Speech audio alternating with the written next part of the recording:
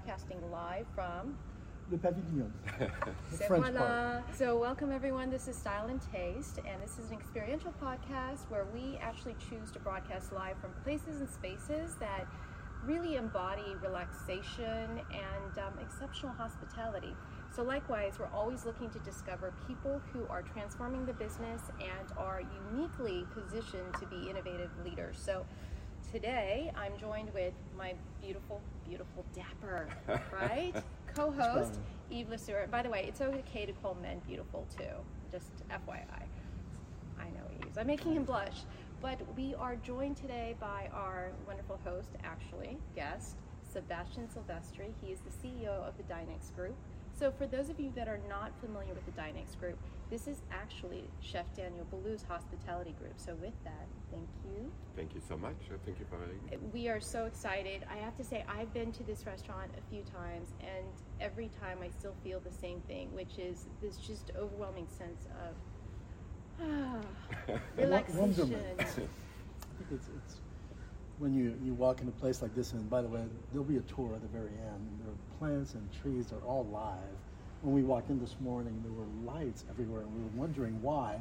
It's because they have to be taken care of. So I think it's just a fabulous environment.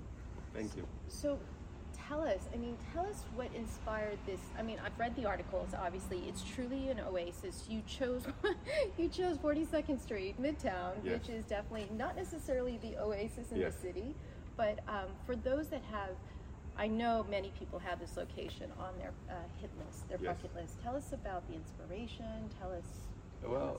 Look, we had a partnership here with Sylvestri, the developer.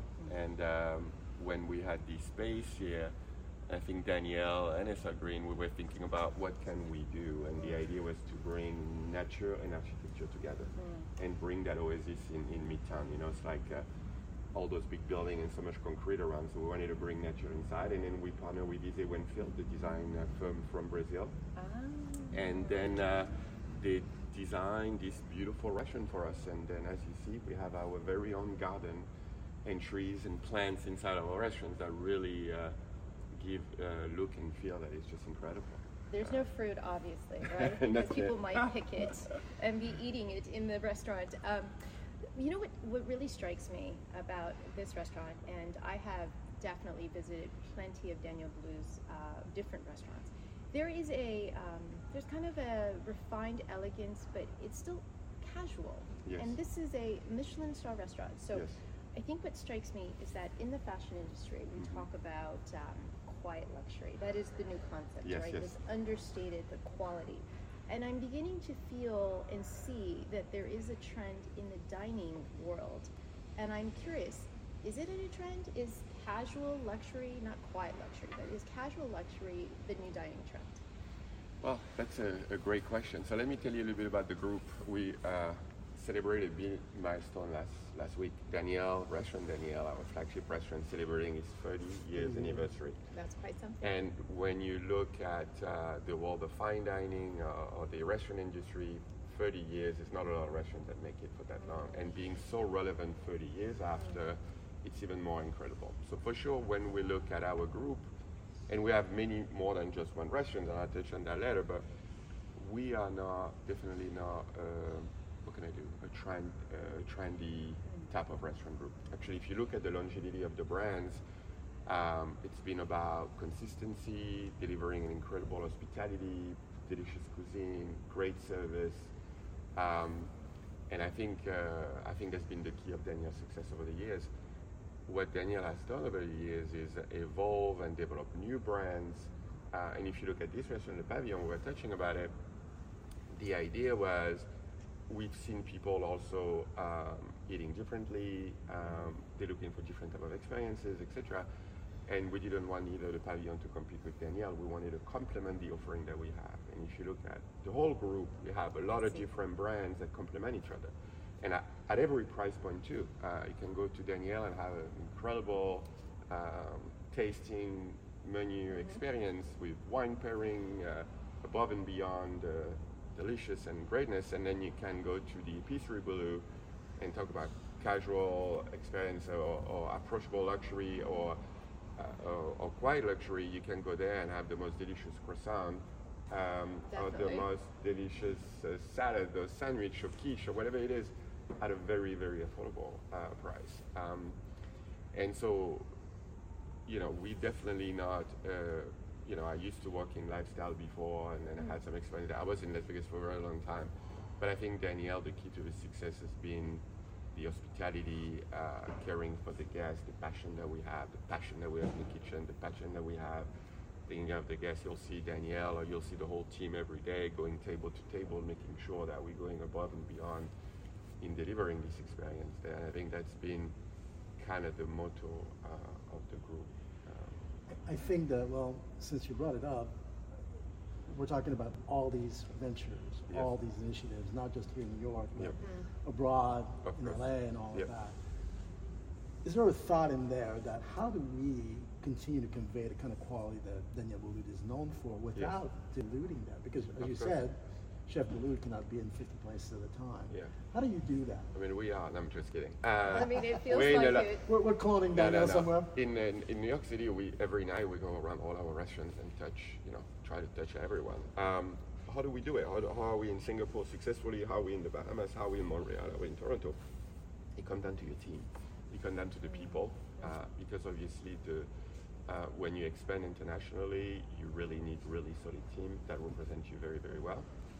And really the process that we have in place is when we appoint a chef or a general manager in one of our restaurants overseas, we like to appoint someone that has been working with us for a long time, someone that knows our kitchen, someone that knows Danielle's recipe, someone that has the culture, has the Dinex culture, and someone that can execute flawlessly overseas. And then we have a great, we're a small group, but we have a bit of infrastructure, and then we have people that travel consistently. We travel and touch on those restaurants as often as you're always gone.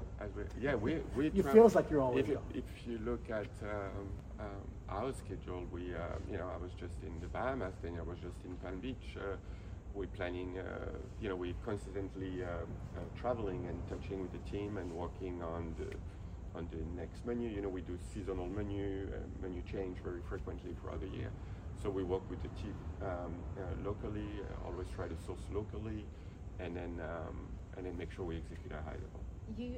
You touched on something that I just read an Esquire article that was shared with me by one of my team members, and it was really enlightening to read how different and challenging it is to work in the kitchen, because I don't think the readers, actually, our viewers, know, but things are literally prepared on order versus many kitchens where there is prep. And I think that is tremendous given the volume and the quality and just the beauty of everything that is created. So, I mean, honestly, I think there's a really interesting statement about there's probably not a chef in the world that hasn't some way, somehow been touched by Chef Daniel Boulud. So for someone who's running, this, you are the CEO of a huge hospitality group, and I still kind of come back to, is there a new type of clientele that you're seeing? And are you also designing this kind of casual luxury to speak to the new clientele? Obviously age is changing, demographics are changing. During the pandemic, things have changed. I feel like I see a shift.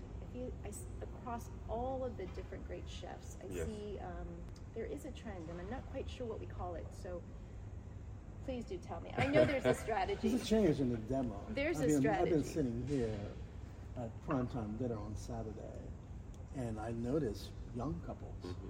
And so I think what the people that we thought that luxury was really dedicated for, if you can afford it, if you have the time, if you have the opportunity, I think this is changing. So address that. But I think there's an appetite for good hospitality, and New York City is the capital of the world. People love going for a wonderful dining experience, and I think what Daniel has done over the last 30 years is when you go and visit any of our restaurants, you're going to get great food and great service and great hospitality depending the level that you go. For sure, we love having new diners come to our restaurants. This restaurant has been fantastic. We're on we've celebrated second year anniversary last week, and we earned our first Michelin star after the first year, so that was very exciting. But you will come for lunch. There's no tablecloth, so it's less formal. Yes. The food is seafood and vegetable focused, so we see people eating more fish and more vegetable and trying to eat more healthy. So when they have something and a place where people could come 2-3 times a week and not being bored by and have things to eat every day, but that are good for you. A restaurant like Daniel is more an experience-driven restaurant. People will go for special occasion or it's a birthday, it's an anniversary, it's a special occasion. You know, Sebastian, I'm going to challenge that. What I think that, which excites me, is that oftentimes that has traditionally been the case, and perhaps it's because we're spoiled because we're New York City. For us, this is like, at least within my group of peers, we see this as the choice place. We don't think about it as special occasion. For me, it's like there are so many places in New York City that we can go. Yes.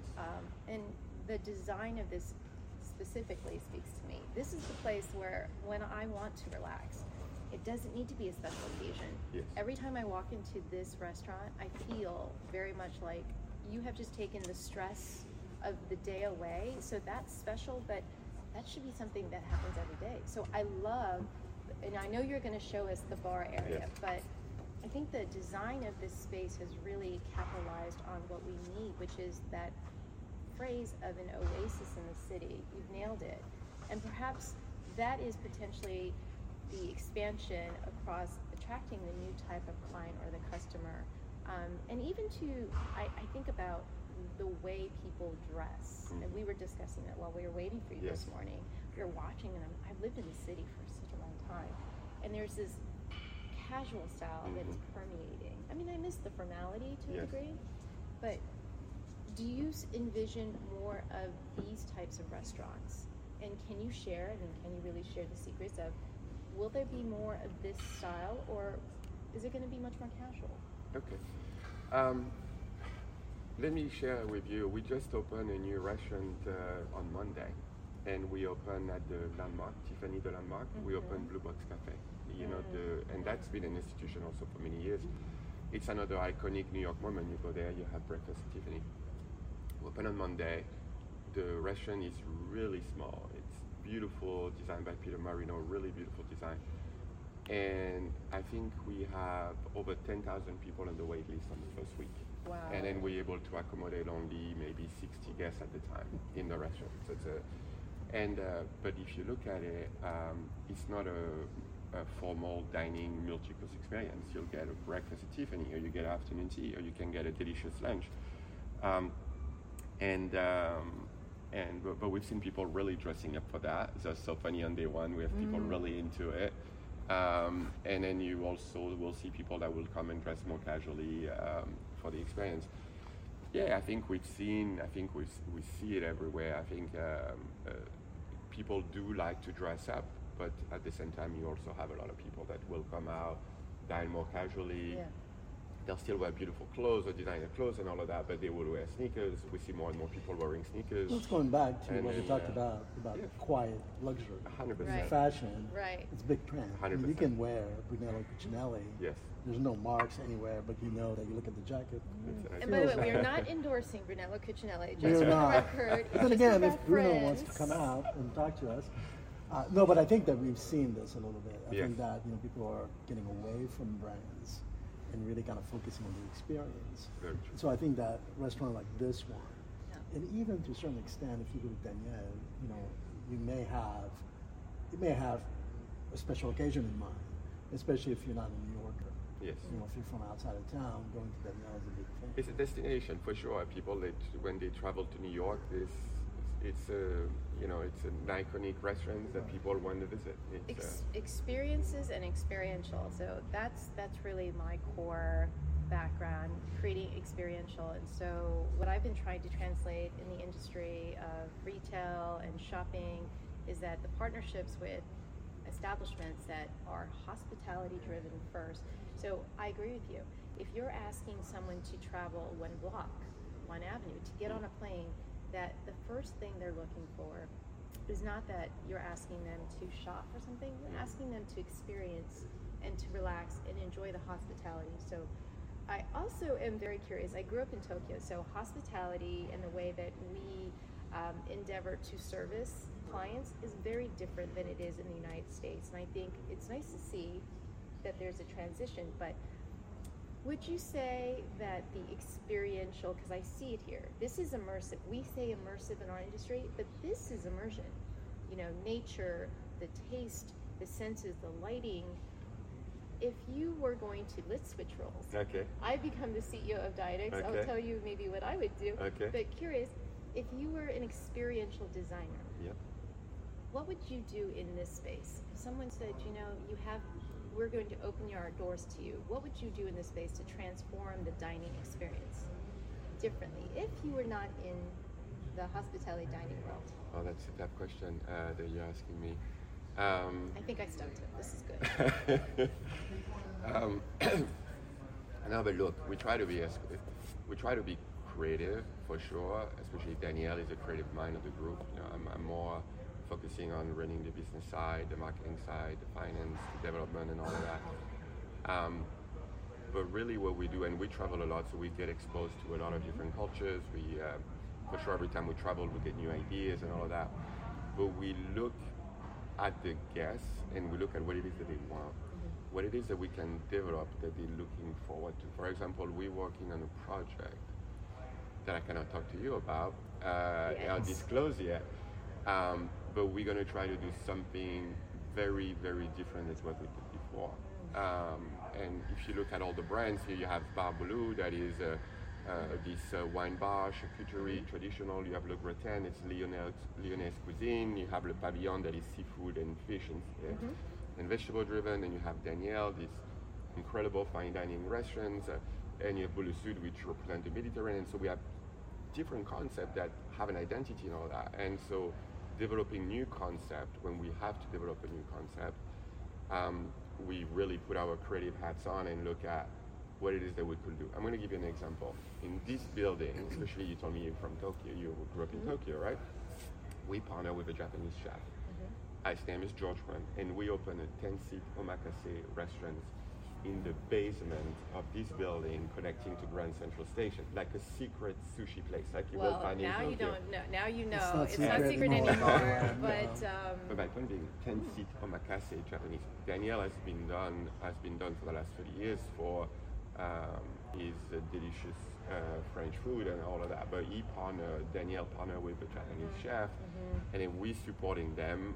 George is obviously the executing, but we're supporting them, and we've surprised a lot of people. Nobody expected Danielle after 30 years to launch in collaboration with George a Japanese restaurant here in Grand Central and Mount Vanderbilt. So isn't that the key though? Is to constantly innovate. yes, delight.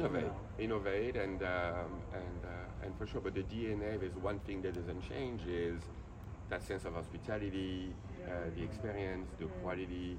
You know, obviously, if you go to Joji, I love Joji. It's incredible, delicious. It's one of the best Japanese experience I ever had, and I had here in New York City. But all the produce, they fly all the fish from Japan. The producers are just incredible. The service is amazing. The design it's so beautiful.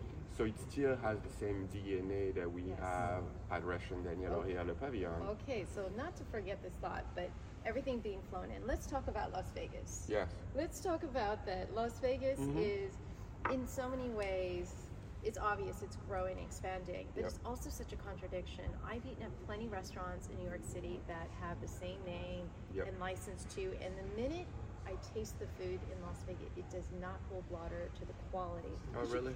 I mean, 500, thousands of people. Yeah. I just can't imagine. How do you do that? So, look, I spend a lot of time in Las Vegas. I was there for over 10 years. I think there's one thing that Las Vegas do well is volume, right? It's when you look at all those big casinos, I used to work for Sands for a long time, the Venetian, Palazzo. If you look at the Bellagio, the Wynn, and all of that, they execute very, very well. They have great infrastructure. They have teams, large teams in place. Everything's been flown in. Yeah. So and they've been bringing a lot of talent, and they have program and training program in place that are amazing. So I respect a lot the work that has been done in Vegas because you have some of the best professionals that have moved there and I live there. I mean, I remember outside of our brands when Joël Robuchon opened at the MGM, and he opened the Mansion, he opened L'Atelier, Guy Savoy came at Caesar Palace. I mean, there's this big movement, some of the biggest name chefs coming to Vegas, and they were executed at a really, really, really, really high level. So I've seen it done very successfully. Or if you look at Julian Serrano was one of the first ones to have Picasso, Jean-Georges when he opened at the Bellagio Prime, the steakhouse. So you've seen big names, but yeah, the volume in Vegas is just a different experience. I don't know how they do it. But you look at brands also like Carbone, they open at Aria, and look, or Wolfgang Park in Las Vegas has got a huge footprint, and it's, I remember when we had cut at the Palazzo, it was one of the top performing steakhouse, and they were doing a very, very good job. But Vegas is a different place. We're looking for different things. It's different. People go there. I mean, no, really. I mean, in more ways than one. What kind of things are we looking for? But I remember when I worked there, the president at the time would always say, "People come to Vegas to have a good time. The day we stop giving them a good time, this is the day they'll stop coming, right?" So that's why it's always best entertainment, best shows. Now you see they have Formula One coming, probably be going. So it's incredible. They have sport team. They pretty much have everything. So are you moving back to Vegas? No, I'm not. Okay. No. But you talk about involvement. No. But I'm talking about when you see how Vegas started and what it's become now. Yes. And in terms of quality, the room products. I mean, they've done a lot of work. But now, if you want to compare the two, because I had the chance to live in LA, live in Miami, live in New York, and live in Las Vegas. Vegas, they do well is on the conventions, they do it better than anybody else because they have the infrastructure, they have the size, they have the keys, the hotel rooms, and they have all the F&Bs and the big banquets, so they do that very well. But I think New York is probably the capital in the United States for good dining. Coming to New York is a thing. And New York is such a very special place. Now I've been here almost for 4 years, and I enjoy New York very much. I think at the beginning I had to adjust, especially the weather. I was not used after living in the West Coast for almost 20 years to the brutal winter that you can get in New York City. Oh, it's not that bad. But you get used. You're right. Yes. It is not bad. But you get. True New York. It's not that bad. But I'm enjoying the culinary scene very much. I think that we eat so well in New York. There's so many different places, from really casual to super high-end fine dining to street food. You really eat well in New York City. Well, we're about to run out of time, and you know what that means? It's worth a second conversation at some point in the future. Absolutely. But I think we would be remiss to not showcase this oasis that I keep referring to. For those that have not visited, this is the time for you to get a sense of it, because I think photos don't really do it justice. So we're going to meet you at the bar. Definitely. So why don't we just take our audience for a little tour? Sure, I'll be delighted. We'll Please follow me. Thank you.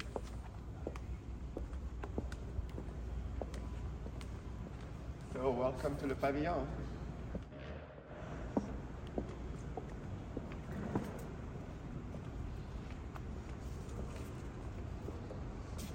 And my favorite building right here, the Chrysler Building. Talking about a landmark, just right here, spectacular. So this is just such a spectacular view, and we were just talking about this countertop earlier, and very specifically, these are the small details I think that make everything so special. This ombre, texture and color, the oasis. But to be really candid, everyone knows that we cannot end a recording without the most important question. And the question is, Sebastian, which is your favorite champagne? What is my favorite champagne? I have so many. I think Salon is one of them. Krug, I love Krug. I love a good Blanc de Blanc because I like the Chardonnay grapes in champagne. But yeah, there's nothing like a delicious glass of champagne. And let me see if I can find a bottle for us. Maybe we can have a little toast. Oh, I love it. Thank you very much. It's not a secret. Everyone knows that I'm a big champagne fan, so. Well, someone must do what they must do in this particular case. I think that when you look at this environment, you realize how special New York is. 1,000%. Right away, you see it. I mean, it feels like when you're in Central Park and you look around and you see the skyline, but you realize you're in Central Park. In a way, this oasis and looking up and seeing all the buildings and the skyline of Midtown actually is the same experience. Yeah, and I think that if you see it on television, in the movies, it's one of those truths. They say that the one thing that doesn't is great. See it up close. Sure. I think New York City here, especially, never disappoints. Brings anything. By the way, did you hear the pop? I heard the pop. I That's a did. very happy pop Well, sound. yeah. I've known you a long time, and that's one of those things that makes you happy. Absolutely. I have. I love drinking champagne in wine glasses, so if you will pardon me. Oh, I love it. And With champagne, there's nothing wrong with I was gonna say more is more. we're gonna drink a glass of rosé, black caramel. And by the way, it is the morning, but my golden rule is champagne is perfect for the morning, perfect for the afternoon, and perfect for the evening. In Paris, it's a little bit later in the day, so we're all good. Exactly. Fair enough. Enjoy. Fantastic. Well, Merci thank you so beaucoup. much. Welcome to New York. Cheers to you. Cheers to you. And thank you to our audience, and we hope you've enjoyed and discovered something very special. So until next time.